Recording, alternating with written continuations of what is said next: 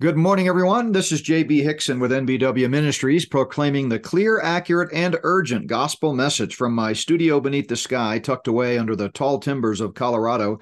Thank you so much for joining us. It is Monday, November the 20th, 2023. And I don't know about you, but I am so excited about this week. It's Thanksgiving week, so much to be grateful for as children of God, as believers.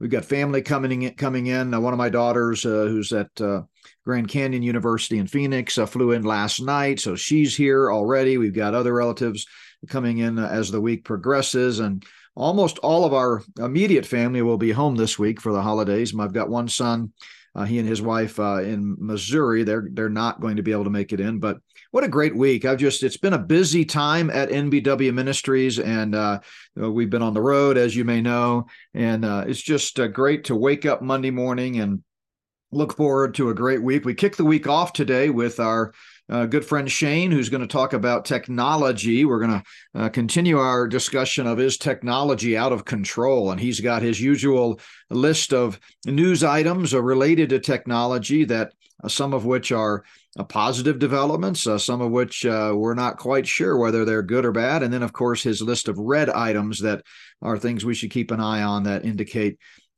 things are, in fact, getting out of control. And so can't wait to bring Shane on here in just a moment. But one of the reasons I'm so just invigorated as we start this podcast and just really thankful to the Lord is I woke up this morning and, as always, had a flood of emails, but one of them really encouraged me, and I wanted to read it to you because it really shows why we do what we do here at NBW. So this was an email, and the person said, quote, I was given the book Spirit of the False Prophet, Rise of the Global Technocracy by a friend, which has been an eye-opener for me and left me wanting to learn more, especially how to have eternal life. If you have any information, please let me know or direct me to the right references.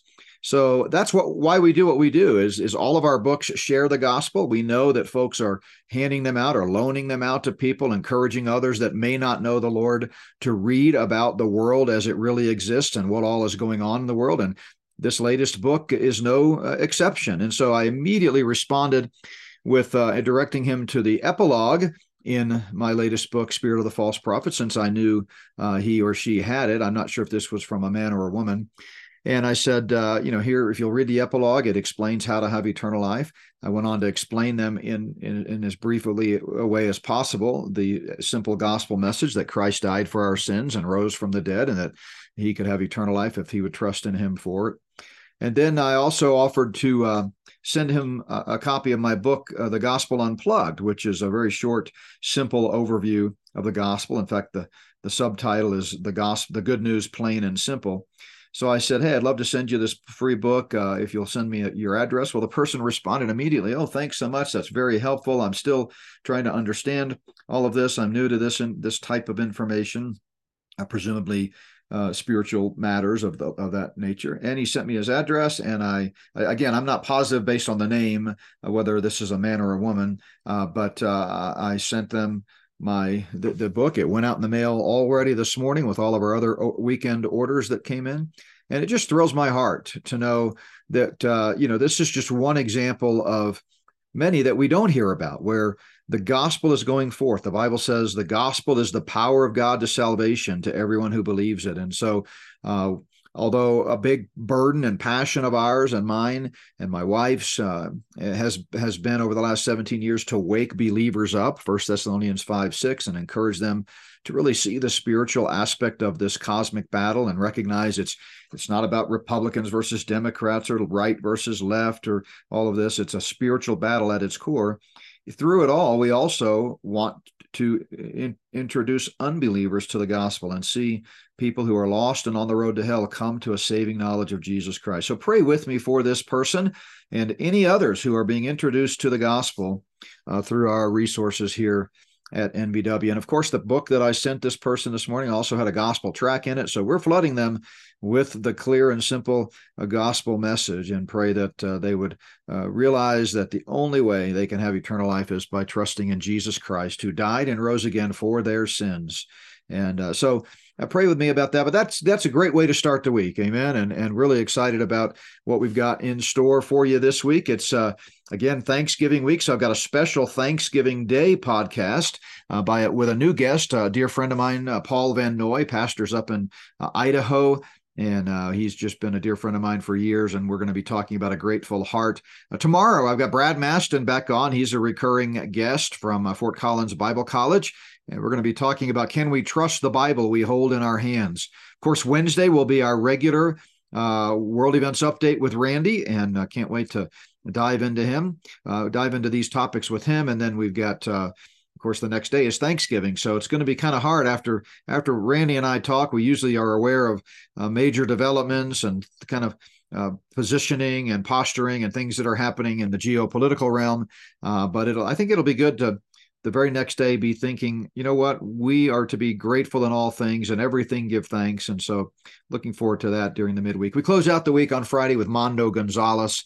We'll be back on the program and talking about the false prophet. But before I bring on Shane, Proverbs 20, verse 27 is just a great way to kind of start the day. You know, I was in Proverbs chapter 20, and this is the verse that I zeroed in on as I'm reading through the proverb for the day. And it just struck me a little bit differently than it has in the past. Proverbs 20, verse 27 says, "The spirit of a man is the lamp of the Lord, searching all the inner depths of the heart." And of course, at face value, of course, we understand that that's just talking about how the Lord can separate in our hearts that which longs for the flesh from that which longs for the spirit. He knows our deepest thoughts. 1 Corinthians 2:11 talks about how no one knows the things of God except the Spirit of God. And so there are things that we might be able to keep hidden from others, but the Lord knows all. And so, the Lord gets us. But it struck me when I read that the spirit of a man is the lamp of the Lord, how transhumanists are trying to search the heart of man and understand it, to hack it, to control it, and ultimately to replicate it. That's what transhumanists want to do. But they won't be able to do that because, as I said, no one knows the things of God except the Spirit of God. And so as we think about the incredible image of God in man and how we are all image bearers, we need to recognize that there's a uniqueness to mankind that no matter how hard they try, these Luciferian elites, these transhumanists like Elon Musk and Yuval Noah Harari and the like, they will never be able to create life out of nothing. And that in itself is an amazing blessing, because even knowing how deep the heart of man is, yet with a simple cry out to the Lord, we can burst into the throne room of heaven. We can bring our requests boldly before the Lord. We can find grace and help in time of need. And the Almighty Creator of the universe, who spoke the world into existence, is readily accessible to us. And so as we think about technology and all of the fascinating things that mankind is doing, and some of it really defies our wildest imaginations, let's never forget that it pales in comparison to our Almighty God. And I hope that encourages you as you think, as you head through the week this week for Thanksgiving. So lots going on in the technology world. Shane, thanks so much for making time for us today. Is technology out of control?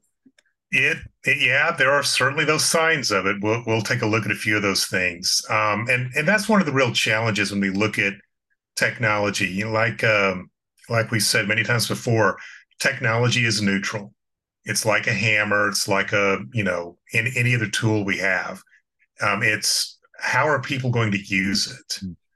That's always been the challenge. So as usual, we're going to use the red, green, green, yellow, red, approach here. Stories that I'm trying to put in the right categories. Some I think, are generally good uses of AI. Some good things will come of this. Others, I'm not sure. We'll need to see which way it goes. And then there are going to be some of those stories at the end in that red category that are deeply concerning right now. The trajectory of whatever that effort, that technology, that story is heading appears to be bad for humans. So that's the categorization. Like I said, some of these are debatable. as to which category I'm putting them in. So please feel free to put them in your own categories as you hear it. You So bet. Yeah, first, and you know me, I'm never afraid to push back a little bit. I really respect, your wisdom and knowledge, and have for many years. You've helped me on so many areas, not just technology, but I got to admit, I think I know myself pretty well, and I definitely lean more pessimistic, having seen and researched the depths of evil and just how bad things really are at the tip of the spear, what goes on in the dark, smoke-filled rooms of the Luciferians. It's hard for me to give the benefit of the doubt about some of these technology things. So to me, the best I can usually hope for is sort of an amber color. yeah, But I don't know but I do know and appreciate that absolutely there are certain green categories that we appreciate, and I'm using them right now. I mean, if it yeah. weren't for technology, I wouldn't be able to be talking to my good friend Shane and sharing our conversation with our listeners. Yeah, so there are good things. We just need to keep an eye on this, like any other development. People will come up with ways to pervert anything, Mm-hmm. and so when we get into these more concerning stories, you know, it's really much less about the technology than it is about biblical anthropology, knowing the heart of man, knowing how people will really tend to use anything they can use to get an advantage over others and exploit them has just been a staple in human history. And the concerning thing now is we are dealing with a technology that gives people power like we've never had before throughout human history. And so the opportunities for that wickedness, that exploitation, are, I believe, higher than they've ever been. I think Yeah. we've never been at a place like this. Yeah, it reminds me of the quote I have in the new book, "The Rise of the Global Technocracy," from Yuval Noah Harari, where he's on stage talking about how dictators have always dreamed of having the power to read people's minds and control them, and now they have that power. It's now finally possible to have full spectrum control. So yeah, that's what they want. Absolutely. So that's why these categories are many times debatable and they're fluid. There could be something we talk about this week that's maybe in a green, but completely underestimated what people will do with it.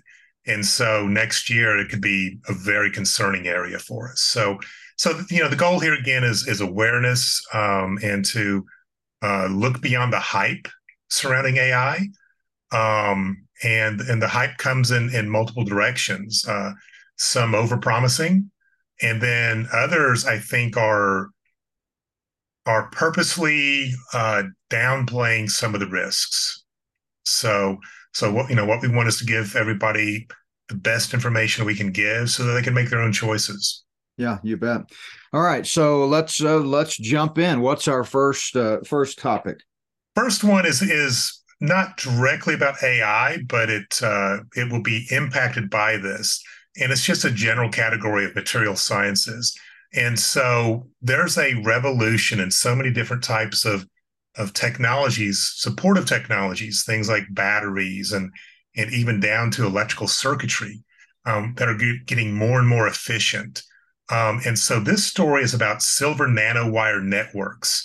So it's a new technology for creating that circuitry, all those lines you see when you look at a circuit board, or even more importantly, those that are inside of chips that we can't see. A new material that allows for faster, smaller, more energy efficient circuitry to be developed. And one benefit of this will be in the area of AI.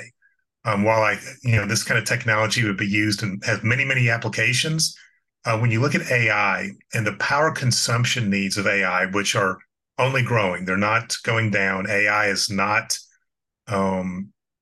retreating in any way as far as the demands for data centers and all the things that support a data center, like bandwidth and electricity. This is going to make that better if we can have more powerful AI systems that use less power than the current generation, because that lack of cheap electricity is going to be an issue for all of us. Yeah, So it's interesting to me how, if you look at technology and inventions throughout time, where they originated, often a lot of the good things that have really revolutionized our world and our life, such as more efficient energy and the type of stuff that you're talking about, come from just a genuine desire to do things better, to solve problems, to make things better. But of course, I can't help but mention that sometimes they emanate from not so good, goals or motives. I remember hearing a story one time that about CIA in the old Cold War days of the spycraft and the types of things that they would do. And these days everybody's familiar with the tiny little batteries, that Everready or Duracell or whoever puts out. We use them in our watches. We use them in key fobs. We use them in all kinds of small devices. Well, it was a fascinating interview with a old technology spycraft person. How that originated with a desire to be able to plant bugs in offices of the KGB. And of course, it's hard enough to sneak in there once surreptitiously and plant a bug in a place where it won't be seen. If you have to go back every week or so and change the battery, then it just becomes impossible. So that's what motivated them to come up with tiny little energy cells or batteries. That was the origin of it. And now, of course, they're pervasive and they bled over into the public. So I don't know that we ever really know by the time it gets to the public eye, so to speak, the public domain, where these ideas emanated. But I know you're very familiar with DARPA and some of the Defense Intelligence Agency's secret programs, and of course the military and Area 51 and all the kind of research that goes on out there. But we have to take them at face value. And I think that's what you're saying, is that some of these things, regardless of their origin or other ulterior motives, they can be a blessing to the general public. Absolutely. This type of technology eventually could give us cell phones where the batteries last twice as long, that sort of thing. So there's definitely good things that will come from this. It's going to be, where do other people take these more capable AI systems that will emerge from this eventually? What do they do with it? So as always, keep an eye on the people. It's much less about the technology and more about the people. Great point. So the second and last green story for this week has to do with Elon Musk. And so he is pretty famously, a month or two ago, announced a AI company of his called Grok AI. And his goal there was to build an AI that was not limited by political correctness and would not deliver bias, or at least as much bias in its answers as, say, something like ChatGPT does, Bing, one of those other search engines, Google search, not search engine, LLM. So they did some initial tests with Grok AI against other large language models in solving math. Now, what they did is when you train a model, there's certain math questions, problems that you don't want to train the model on, and those are called held out questions. And the reason why you want to do that is it's like when you're teaching humans, something you don't want is to teach the test. So if you train an AI model on particular math problems, and then you ask the AI to solve those math problems, of course, it's going to perform very well, right? Because you've trained it on the exact question you're going to ask it. So what they're trying to test here is, can a large language model be trained on an overall category of math problems, and yet not see certain math issues, and then being able to infer how to solve those new problems based upon their experience with old problems. So this should sound a lot like teaching a person math, because it is. And what happened is the very first pass here with Grok AI, as far as that public test goes, did really well. It outperformed everything else except for GPT-4, which is the OpenAI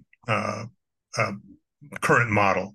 So another thing that was interesting is Grok did show the ability to distinguish between biases in news stories.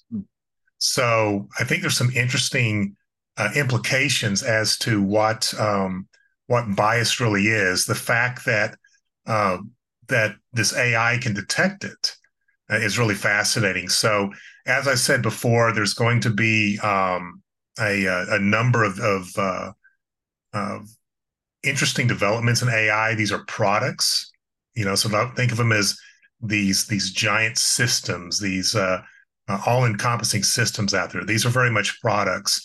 And so, as we choose AI systems in the future to help us do certain things, we'll need to pay attention to things like bias. That's going Yeah. to be a very real issue. So that's fascinating to me. So let me make sure I'm kind of understanding in layman's terms. Obviously, if you take a large language model and you fill it with data that is very narrowly focused on a particular topic, and then you ask it to answer prompts about that topic, that's one thing. But it sounds like what Musk is working on is, taking a broad spectrum of data, because we know LLMs are, for the most part, limited to whatever the data set is, right? I know some of them have now kind of built bridges to the internet at large, and that's a whole scary thing. But in general, it's limited to what you've, quote, trained it on, so to speak.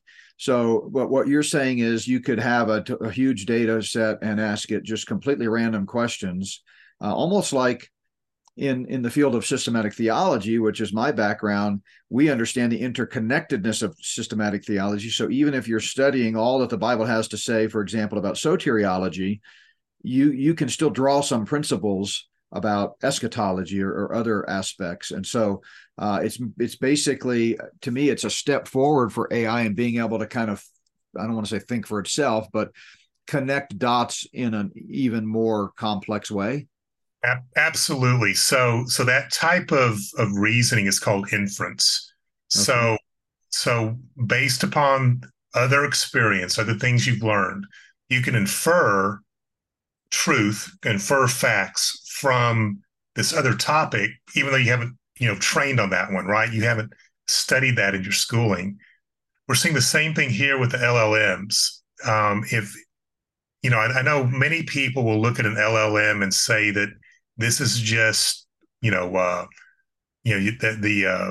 text predictor, like in your phone, right? That suggests how to spell the word or what word you want to type next. It's just that on steroids.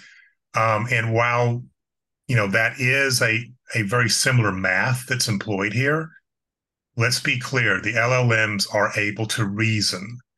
These are reasoning machines.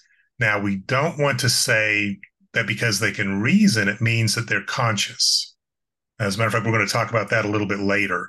But these machines really do reason, and we're just seeing more and more capability from these. Something, and we'll talk about this in a minute. Something that's going to be interesting to keep an eye on Grok AI is the world lambasted Musk for paying what he did for Twitter, now called X.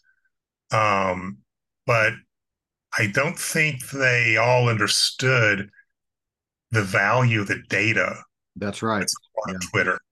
And so I'm expecting Grok AI to it won't be the end all be all best product out there when it comes to a large language model, but because of the access to data it has in Twitter, or X now, I'm still adjusting to the new name, but because of that access to data, it's going to have some capabilities that most other large language models might not have.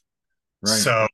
So these are reasoning machines. Okay. Yeah, I mean, I talk about the value of data in the book. That, in fact, it's a pretty significant point that I make in the section on AI. And I quote again Yuval Noah Harari as saying the very same thing that you were just alluding to. That everybody was shocked when people would pay so much money for these social media platforms, but it wasn't about that don't generate money directly. In other words, no one's paying a $10,000 sign up fee to get on Facebook. It's all free. So how do they make their money? Well, Yuval Noah Harari points out, because he's part of the inner circle, that it's not about that. It's about data. Data is power. The more data they have, the more power they get. So, and I want to clarify too, since we're talking about Musk, and I know you know this, but for our listeners, Musk is not a good guy. Okay, he is a Luciferian. He's part of the problem. He's part of the elite.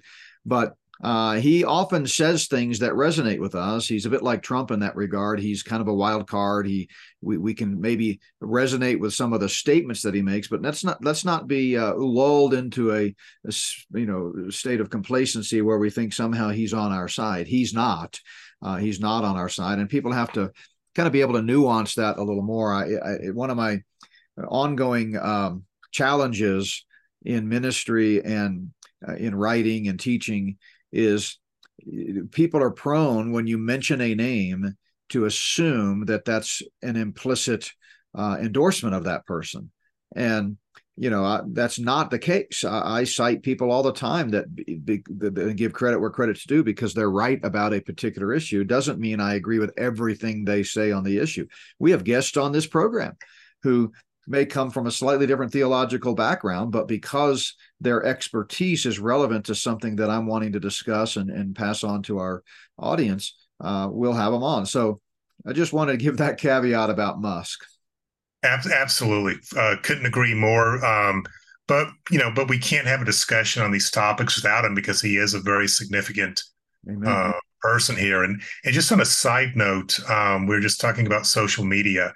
And I just looked it up. It's on Netflix, but there's a really good documentary, if you haven't seen it, called The Social Dilemma. And it is a look at social media.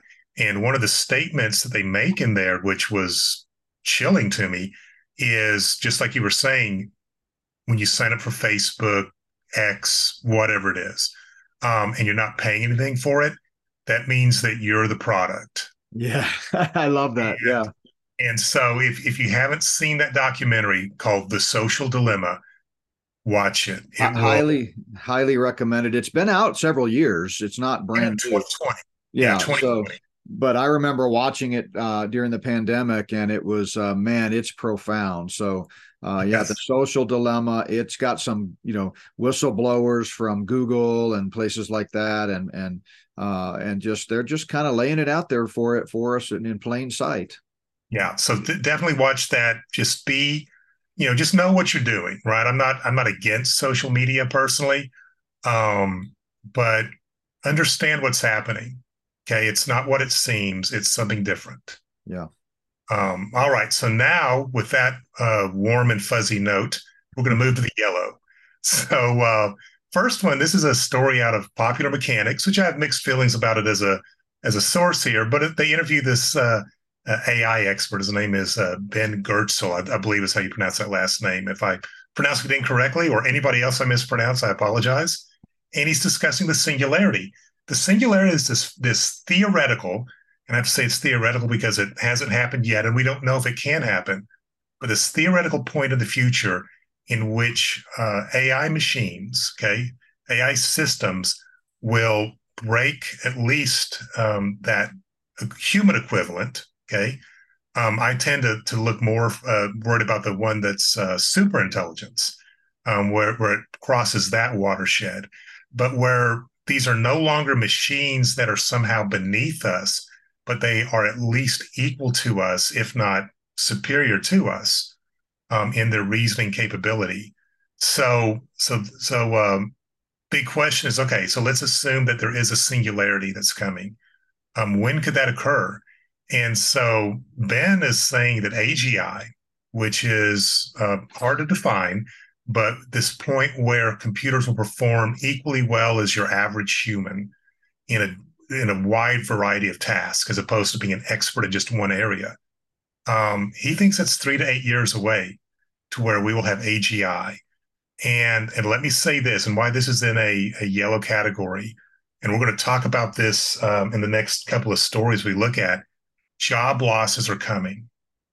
I know in the news, in articles you read, books you might read, there will be some incredibly bright people, experts, absolute experts in AI, who would say, no, that is not true. It's going to open up new jobs. There's going to be new growth. We don't know what they are yet because it'll be creative thought that goes behind it, but we're not going to see job loss. We're going to see things get better. I just don't think that's true. I mean, just the sheer economy of having people work for you, it's expensive.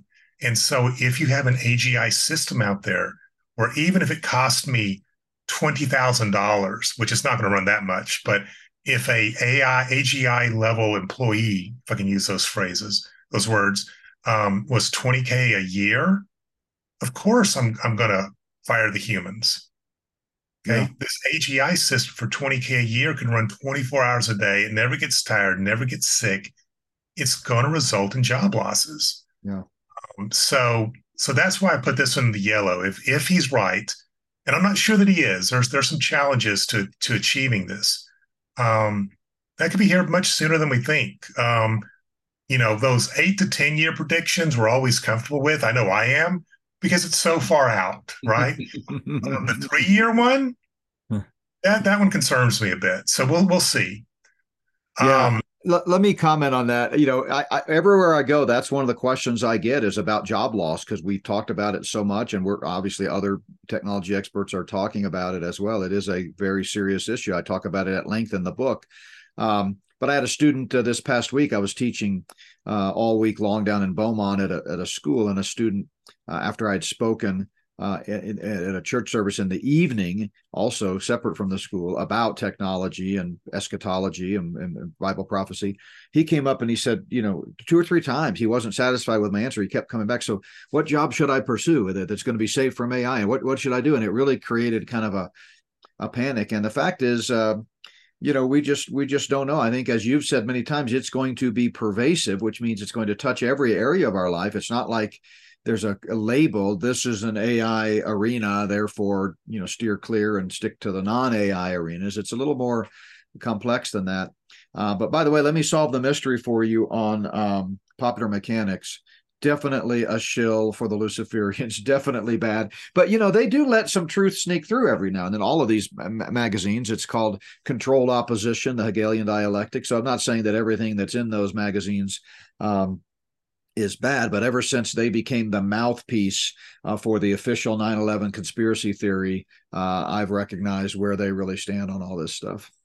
Yeah, I almost didn't put them in because of how questionable they become, but it's information. It's information.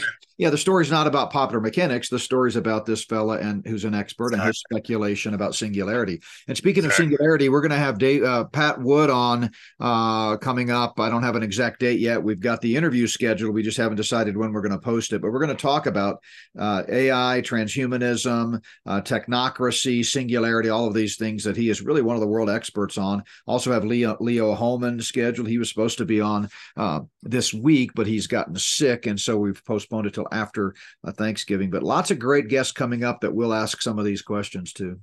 Yeah, that'll be good to listen to. So continuing this little bit of a depressing role here on the job losses. This is articles from Ars Technica. It's a good online technology website, and they're looking at DALL-E 3. Now, when we first started doing these conversations about AI, we were originally looking at DALL-E and then DALL-E 2, which is from OpenAI, and it is their image generation AI system. So you can give the AI text prompts of what you want it to create for you. Not only just what the objects are, but the styles and so forth that you want to go into this picture. And in a matter of a minute or two, it'll create that picture for you. So they are looking at the latest version of that, DALL-E 3, which I've not looked at because that's not really been my focus, that form of AI. But their assessment of it, and this is their part of their title here, that it is a wake-up call for visual artists and the rest of us. They are looking at the capabilities and the advancements in this area of generating images from text prompts using AI systems, and how far it's coming and how sophisticated it is, and all the weird things that we used to see in the early generations of these AI generated images. For instance, hands. You see what looks like a great picture, and you look at the person's hands and there's 6 fingers, that sort of deal. Well, those are going away, and there's less goofiness in some of these images. And I know that's a real technical term there, goofiness, but some of them are. It's really goofy when you look at them. But the latest generations of tools are in just a few years at this point are so refined that they are even recognizing that if this is your area, there's going to be fewer jobs available for you. Mm. They're not saying that every job, say as a graphic designer, is going to be eliminated, but this leverage phase that I've been talking about will eventually lead there. You're going to find that your team of, say, you're in a company and you had 4 graphic artists working for you to handle the workload. Well, now they're not doing overtime because the leverage of the tools. And then the tools continue to get better. And then you find that you don't really need 4 people, you need 3 people. And then at some point, maybe 2 people. So these job losses might not be the giant swinging of the axe where suddenly, you're reading about so many thousand graphic artists being laid off today. It's going to be an erosion. And that erosion is actually more concerning because gradual change is much harder for us to deal with and recognize than a big sweeping movement. Yeah, for sure. So, and then related to that, Autodesk, which is a software company that create AutoCAD and some other products, of course, that are used in doing technical drawings as CAD CAM systems. So these technical drawings that are created using the software and be sent off to machining equipment that can take this computerized instruction and then create very precision millings from it, for example. Or maybe it guides the construction of underseas oil pipelines, things of that nature. So all kinds of applications for the software. Well, they just had their big annual Design and Make conference, and they announced new AI-powered products. And so it's going to be everything from architecture to manufacturing, just this full gamut of applications. And so again, you're going to see this theme of doing more with less. So that leverage phase is here, and the next few years will be good. It will make everybody's jobs easier, and then at some point, that inevitable job loss erosion will begin, and you won't need as many of whatever kind of worker because the machines are able to do some of that work. Yeah, and to be clear, the real negative aspect of that, the red aspect, if you will, when we get there, is really coming from 2 angles. First of all, it just in and of itself, the job loss, the economics of it and so forth. But let's also not forget that Satan's co-conspirators on earth, they hate humans, and they are intentionally wanting to eliminate humans, the whole depopulation movement, the eugenics movement. Satan is a murderer from the beginning. So you've got this sense of which, when you get there to that level, of course, people are going to say that don't have a moral compass. Well, if we can do so much better with technology, and it's cheaper and it's faster and it's more reliable, then why wouldn't we get rid of these humans? So there's the aspect of, as a employee, now what do I do? And the economics of it, and the preparedness and self-sufficiency and all of that. But on the other side, it's the dangers of those people that don't have a moral compass, and in fact are hitched at the wagon to Satan and his goals and his agendas. When they see weakness in this regard, and Yuval Noah Harari has telegraphed it. I mean, he's said it over and over again. I have a whole chapter of his quotes in the book. They're going to set their targets on what they consider just human algorithms, just useless breeders, and I think that's what, if the Lord doesn't come back soon, that's what we need to be prepared for. So folks can read more about this, by the way, just to put in another plug, at spiritofthefalseprophet.org, spiritofthefalseprophet.org. And remember, the goal is twofold. We want to wake people up and educate and give them access to information. I've got 60 pages of bibliographic citations in the book, but it also presents the gospel to those who may not know the Lord Jesus. And so make a great gift for someone that you're trying to find common ground with, the way Paul did at Mars Hill. Say, hey, here's a topic that I know you're interested in, technology and the elites and how they're using technology to build a control grid. Thought you might be interested. So they read it, and then they're exposed to the gospel at the same time. Yeah. Amen. All right. Last yellow story. Um, so when we look at, be it Chat GPT or any other AI system, it runs on a computer, and that computer has to have an operating system. And so there's a great technology website called Hacker Noon, and they had a article asking if the world is ready for a new type of operating system. And it examines the reality that the current operating systems that these AI models are running on top of was never optimal for an AI system. And so it's an interesting call for a new type of operating system that is decentralized. So it's not tied to just one data center, not tied to just this particular hardware installation, but it's decentralized. It is optimized for AI and would have applications in space exploration or other technologies that we have in space, for example, satellite systems. So the geek in me is fascinated by this. I love operating systems. Okay, there's a really cool side to this, but kind of the science fiction author side of my brain says, "Hang on, we have this decentralized operating system that's even in space that controls some of our most advanced technology. What kind of risk is that? What could possibly go wrong?" Yeah, what could possibly go wrong? It kind of sounds like Skynet in a way. Mm-hmm. So, and again, this operating system doesn't exist. This is just a call for getting people to work on it, recognizing the need for it. And from a technical standpoint, I get it. Okay. These operating systems were not designed for an AI type of application. So I get what they're saying. Again, it's that biblical anthropology part that concerns me. Mm-hmm. How are we going to use this? So again, AI will become more and more advanced. All right, and pervasive, right? If it's going into space, that's pretty pervasive for us. All right, so now we're moving into the red section here, and this next one again goes back to the job loss. It was a look at the views of Elon Musk versus Jensen Huang. Of course, Elon Musk, we know him from Tesla. We just talked about xAI, his new AI company that has brought out Grok AI, his AI model. We know about him.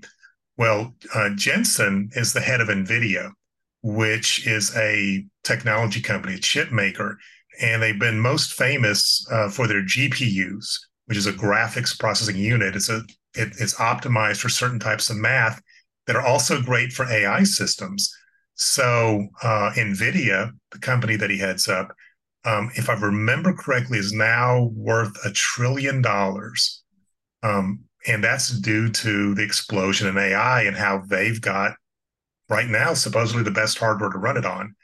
So Musk says that AI will eventually make jobs obsolete. He's not pulling any punches.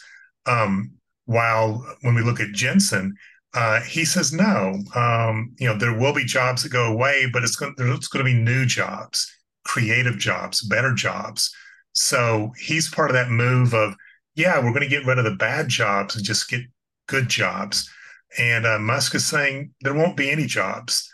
As a matter of fact, to quote Musk, he said, there will come a point when no job is needed.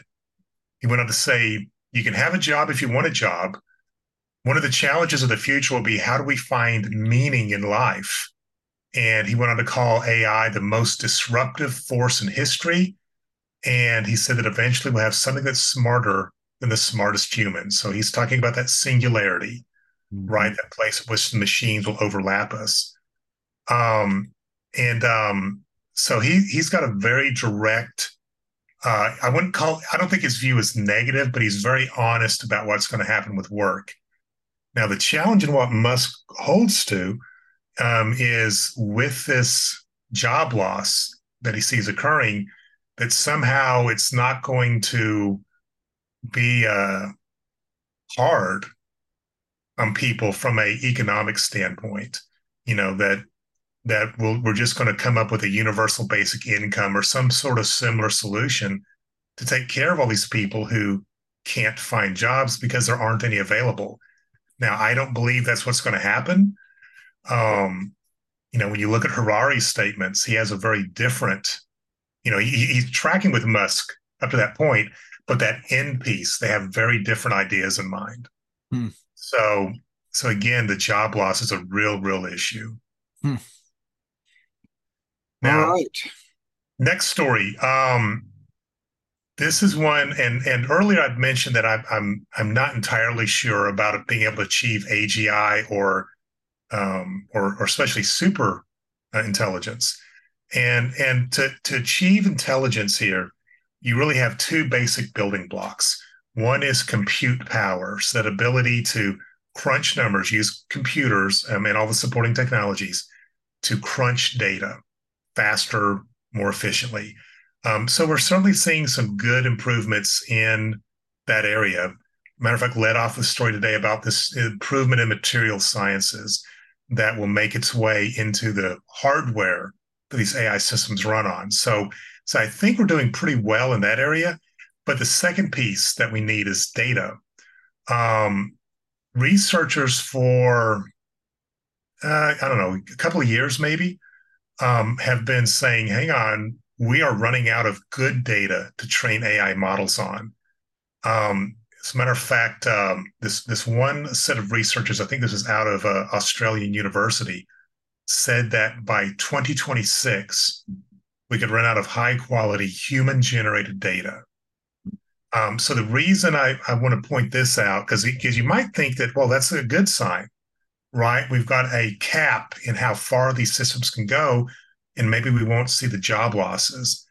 But here's where my concern is: to solve this problem, there's a approach you can take called synthetic data, which is where you take an AI system and have it generate very targeted data by which to train other AI systems. And since the purpose of this AI system is to emulate human intelligence, right? It's artificial intelligence, but it's based upon how we reason, how we think, how we communicate. Will you get the same kind of results when you have an AI creating what it believes good quality data is to train other AI systems? My concern here is that we could actually end up having an AI system create data to train other AIs that is something we can't really understand and lose control of. There have been a few cases in the labs in the past, and I'm sure you've heard these stories where, like, there's a famous story that went out, and I believe it's true. I don't know 100% sure, but that Facebook, now called Meta, had a couple of AI systems that were talking to one another. And these AI systems developed their own language that the researchers couldn't understand and were communicating to each other using that language. Mm. And so the only thing they could do was turn off the systems. They had, in effect, lost control of them. Now, they said, and there's some truth to this, the reason they killed the project was it didn't achieve the goals of the project and was no longer interesting to them, so they turned it off. And at some level, that's true. They were doing this because there was a business goal, something they were trying to achieve. But you got to admit, having an AI system or systems develop their own language that we can't understand, that should be concerning. So this is where I'm long way of saying this is the concern I have with us running out of data.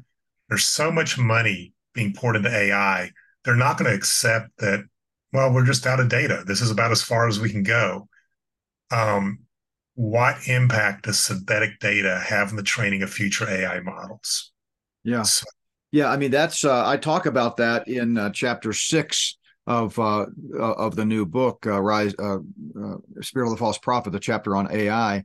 And it goes to Dr. Alan Thompson's concerns. He calls it a snake eating its own head. When you have AI creating the data from which it trains AI, and you and I have talked, I think, on a previous show, and I think I address this issue in the book as well, about examples of what that looks like in the digital AI, systems, the DALL-E type systems where they're using graphics. If you take a AI generated graphic and then you tell it to create another graphic from that AI generated graphic, by the time you've done that 5 times, it comes up with a completely distorted, really evil, frankly, looking picture. And the same thing is true with large language models. When you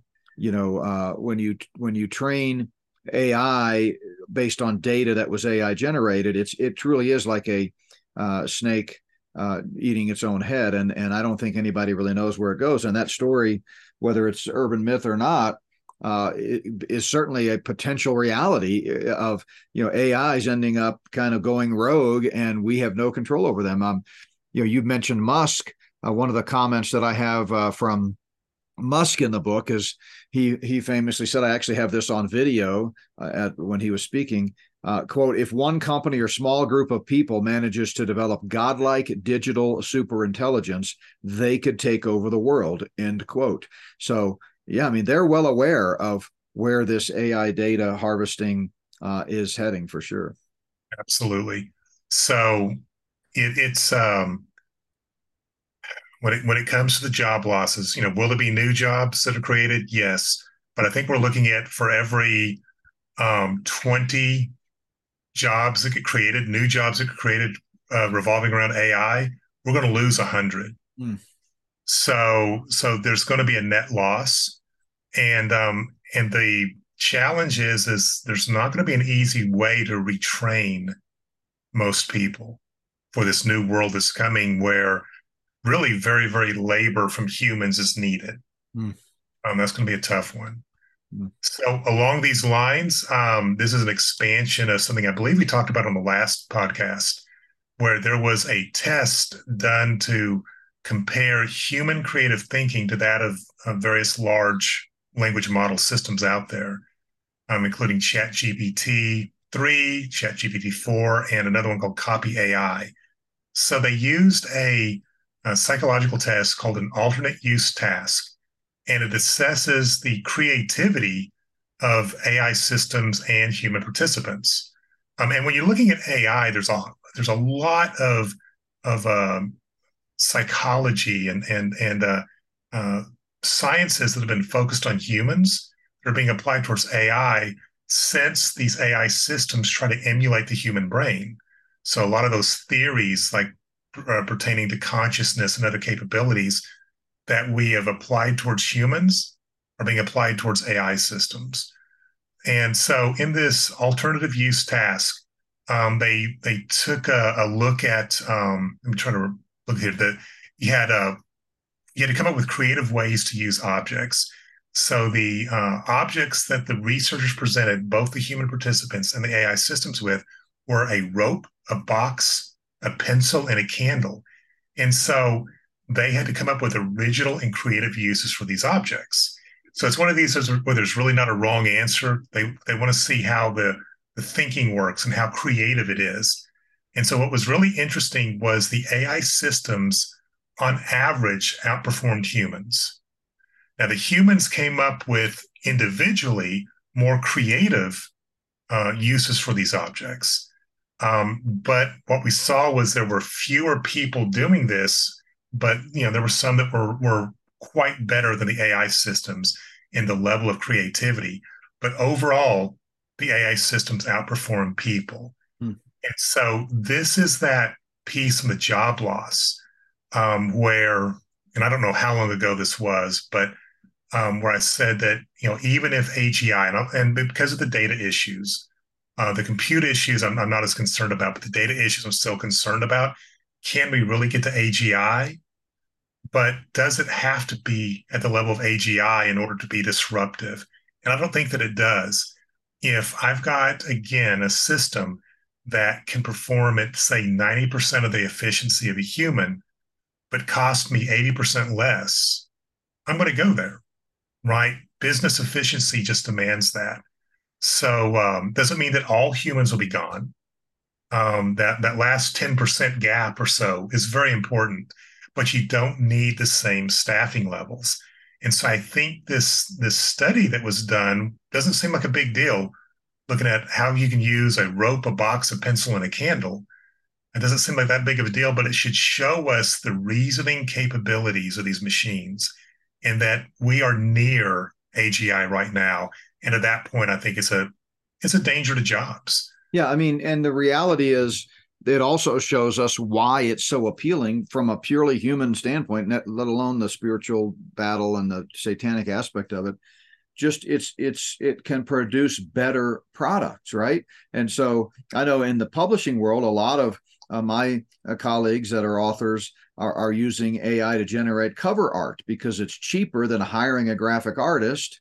And frankly, it comes up with some pretty amazing things. And at the end of the day, the reader's not going to know, and they're assuming not going to care. But, there is a sense in which all of us, as we go through this paradigm shift with AI, are, we can't put our finger on it exactly, but we're a little bit uncomfortable with AI generated product, right? It reminds me of the paradigm shift when we went from regular photography film to digital photography, right?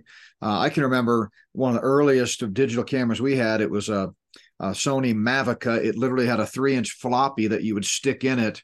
And we were on a cruise celebrating, I think it was our 10th anniversary at the time, my wife and I. And we were taking pictures and all these older people. They seemed really old at the time. They don't seem so old now from my perspective looking back. But at the time, they seemed really old, which is not surprising for a cruise. But anyway, they were just mouths agape. What is that device you're holding and these pictures? And, it didn't have film. And of course, now here we are, 20 years later, 30 years later, and it's commonplace. I mean, people have completely made the paradigm shift. And I think there's a sense in which, especially those of us in the prophecy world, we have a tendency to assign moral value to AI and assume that if somehow AI generated it, it's inherently wrong. But what you've always been really good about pointing out is that AI can be used for positive things. Now, if you're using AI to write your book and you're passing it off as your own and there's deception there, of course, that crosses a line. But, I'm the first to admit, I mean, we do all of our own cover art. I may get to the point where we use AI for graphics. I happen to have someone on our staff, my daughter, who's a phenomenal graphics person, and several of my kids are. But I get advertisements all the time by email unsolicited saying, "Hey, you can use AI to generate graphics or generate blog posts and generate this." And I can see why some businesses might go that route. It's cheaper and it's better. And so what will end up happening in this leverage phase is, not every piece of graphic art that you produce is of the same importance. So there's going to be some things that, Brooke might go out to DALL-E or one of the competitors and use to create certain graphics. And then others, she's going to do the way she was trained, right? She's going to do that by hand. So I think that's what's going to be normal for the next few years is both, right? There'll be some things that you produce. If you have that capability on staff, you do.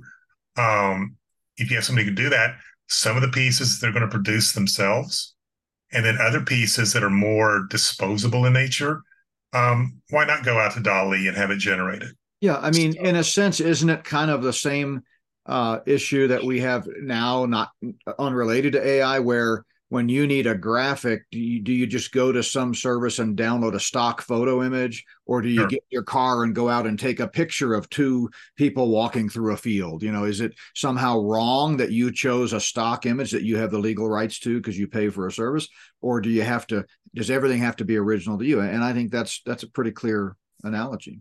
Yeah, absolutely. So these changes are coming. Okay, these changes to our workforce are here. I got to start watching my language here because I have been talking in terms of this is coming. We're at its doorstep, but we've stepped past the threshold.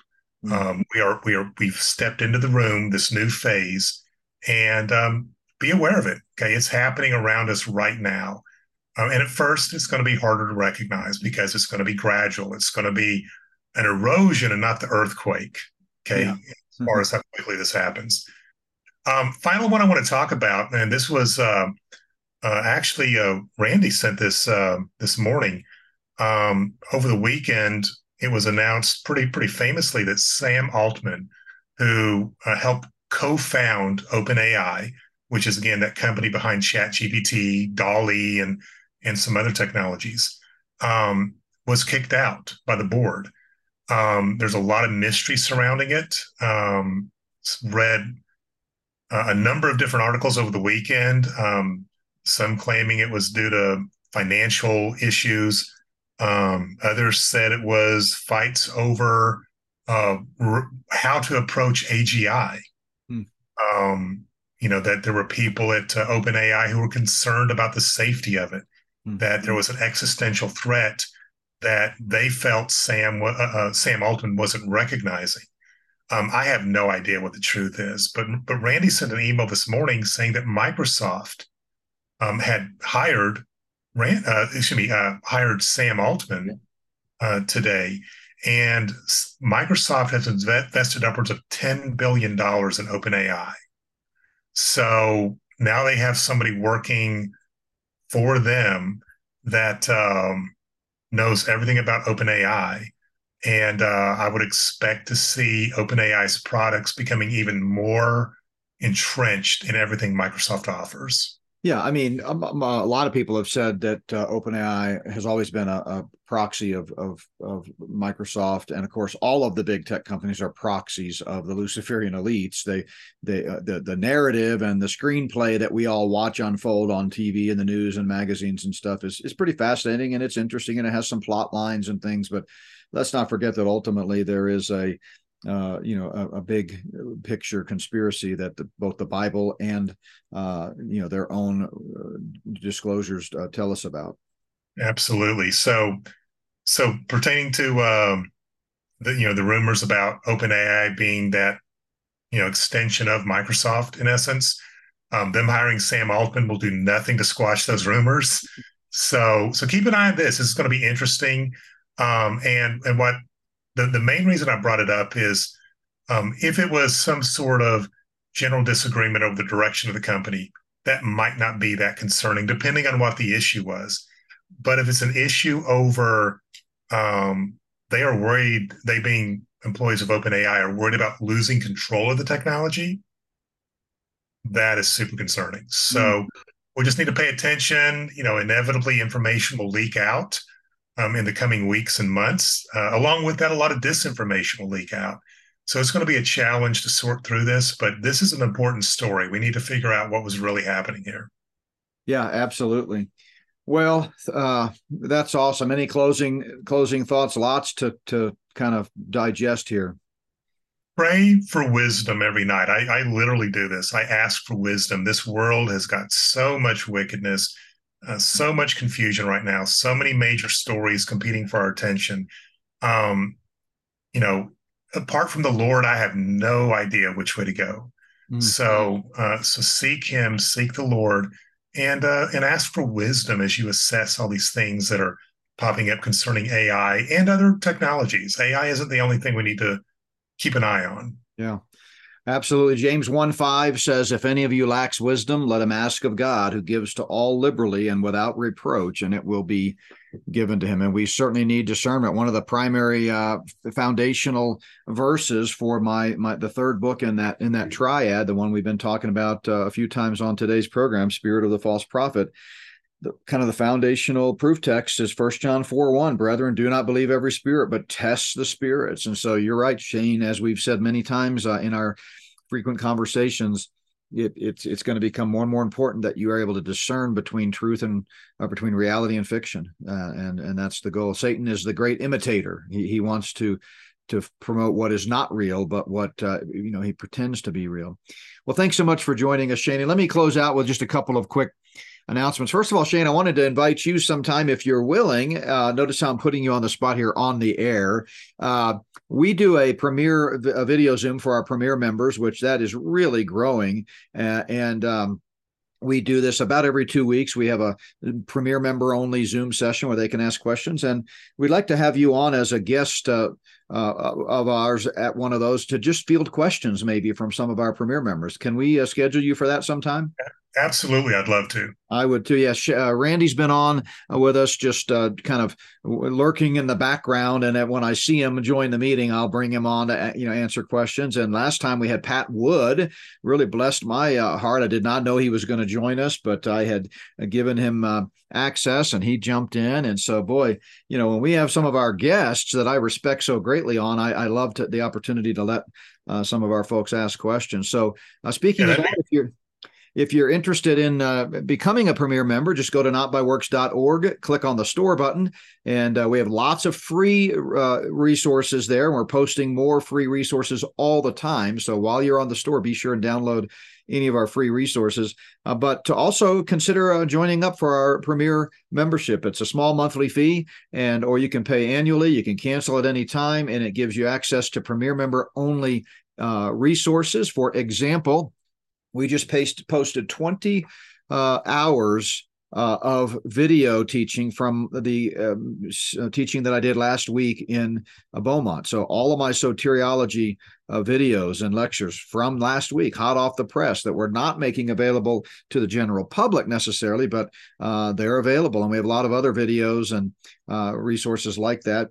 So it's just something a little extra. We still have all of our podcasts are free, over 750 podcasts, and we do just about one every day, like this one.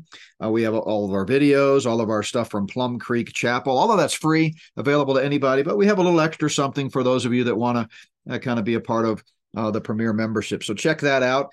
Speaking of Plum Creek Chapel, if you have not yet watched my message from yesterday on Israel and the olive tree, you need to check that out. You can listen to the audio-only podcast right here on this podcast channel, and our podcasts are available wherever you listen to podcasts. It doesn't matter, Spotify, Google, Apple, Pandora, Amazon, you name it. If you just search for Not by Works Ministries, you can subscribe to our channel, and then you'll be notified every day when the new podcast drops. But whether you listen to the audio from yesterday or watch the video at our Rumble channel, Israel and the olive tree, I took about 50 minutes to walk through Romans 9 through 11 and explain why that's one of the most misunderstood passages in Scripture, and why Israel is so important in God's plan of the ages. So check that out as well. If you're ever in the Denver metro area, we'd love to have you join us live for one of our two services at Plum Creek Chapel in Sedalia at 8:30 or 10 o'clock. We live stream my message at the 10 o'clock service. So if you're not in the area, or if you can't make it out on a given Sunday, go to notbyworks.org, click on the live stream button, and you can join us live. Don't forget, spiritofthefalseprophet.org is the best place to learn more about the new book. And let's see if I had any other quick announcements here. I think that just about covers it. As I mentioned, great week ahead. I hope you'll stay in touch. Don't forget, special podcast that's coming on Thursday. I know everybody's going to be busy with family, but it's a short one, about 30 minutes, with my good friend Paul Van Noy, and we're going to be talking about a grateful heart. So maybe it'll post first thing Thursday morning, probably 6 o'clock Mountain Time. So it should be available to everybody when you wake up, and maybe a good way to just kind of get your heart set in the right direction as you start the day on Thanksgiving Day. Well, God bless you, everyone. If we can help with anything, please feel free to reach out. Don't forget to pray for our listener or person that emailed asking about how to be saved. And just thrilled my heart to wake up to that email this morning. Pray that the gospel will take root in their life as they believe the gospel. If you'd like to help spread the good news about salvation through Christ, you can pick up some of our tracts. We have a good news gospel tract that we give out frequently. We sell them in bundles of 100. Encourage you to pick some of those up and pass them around. We're going to be interacting with a lot of people this week during Thanksgiving week that maybe you don't get to see very often, friends, distant relatives, that type of thing. This is a great opportunity to shed the gospel. And I know Shane, just to give you a glimpse into his heart, he's passionate about the gospel as well. And he mentioned that they've got some plans to potentially reach out with the gospel to some folks in their community on Thanksgiving Day. So encourage everybody to spread the gospel. God bless everyone. Have a great week, and we will talk to you again tomorrow.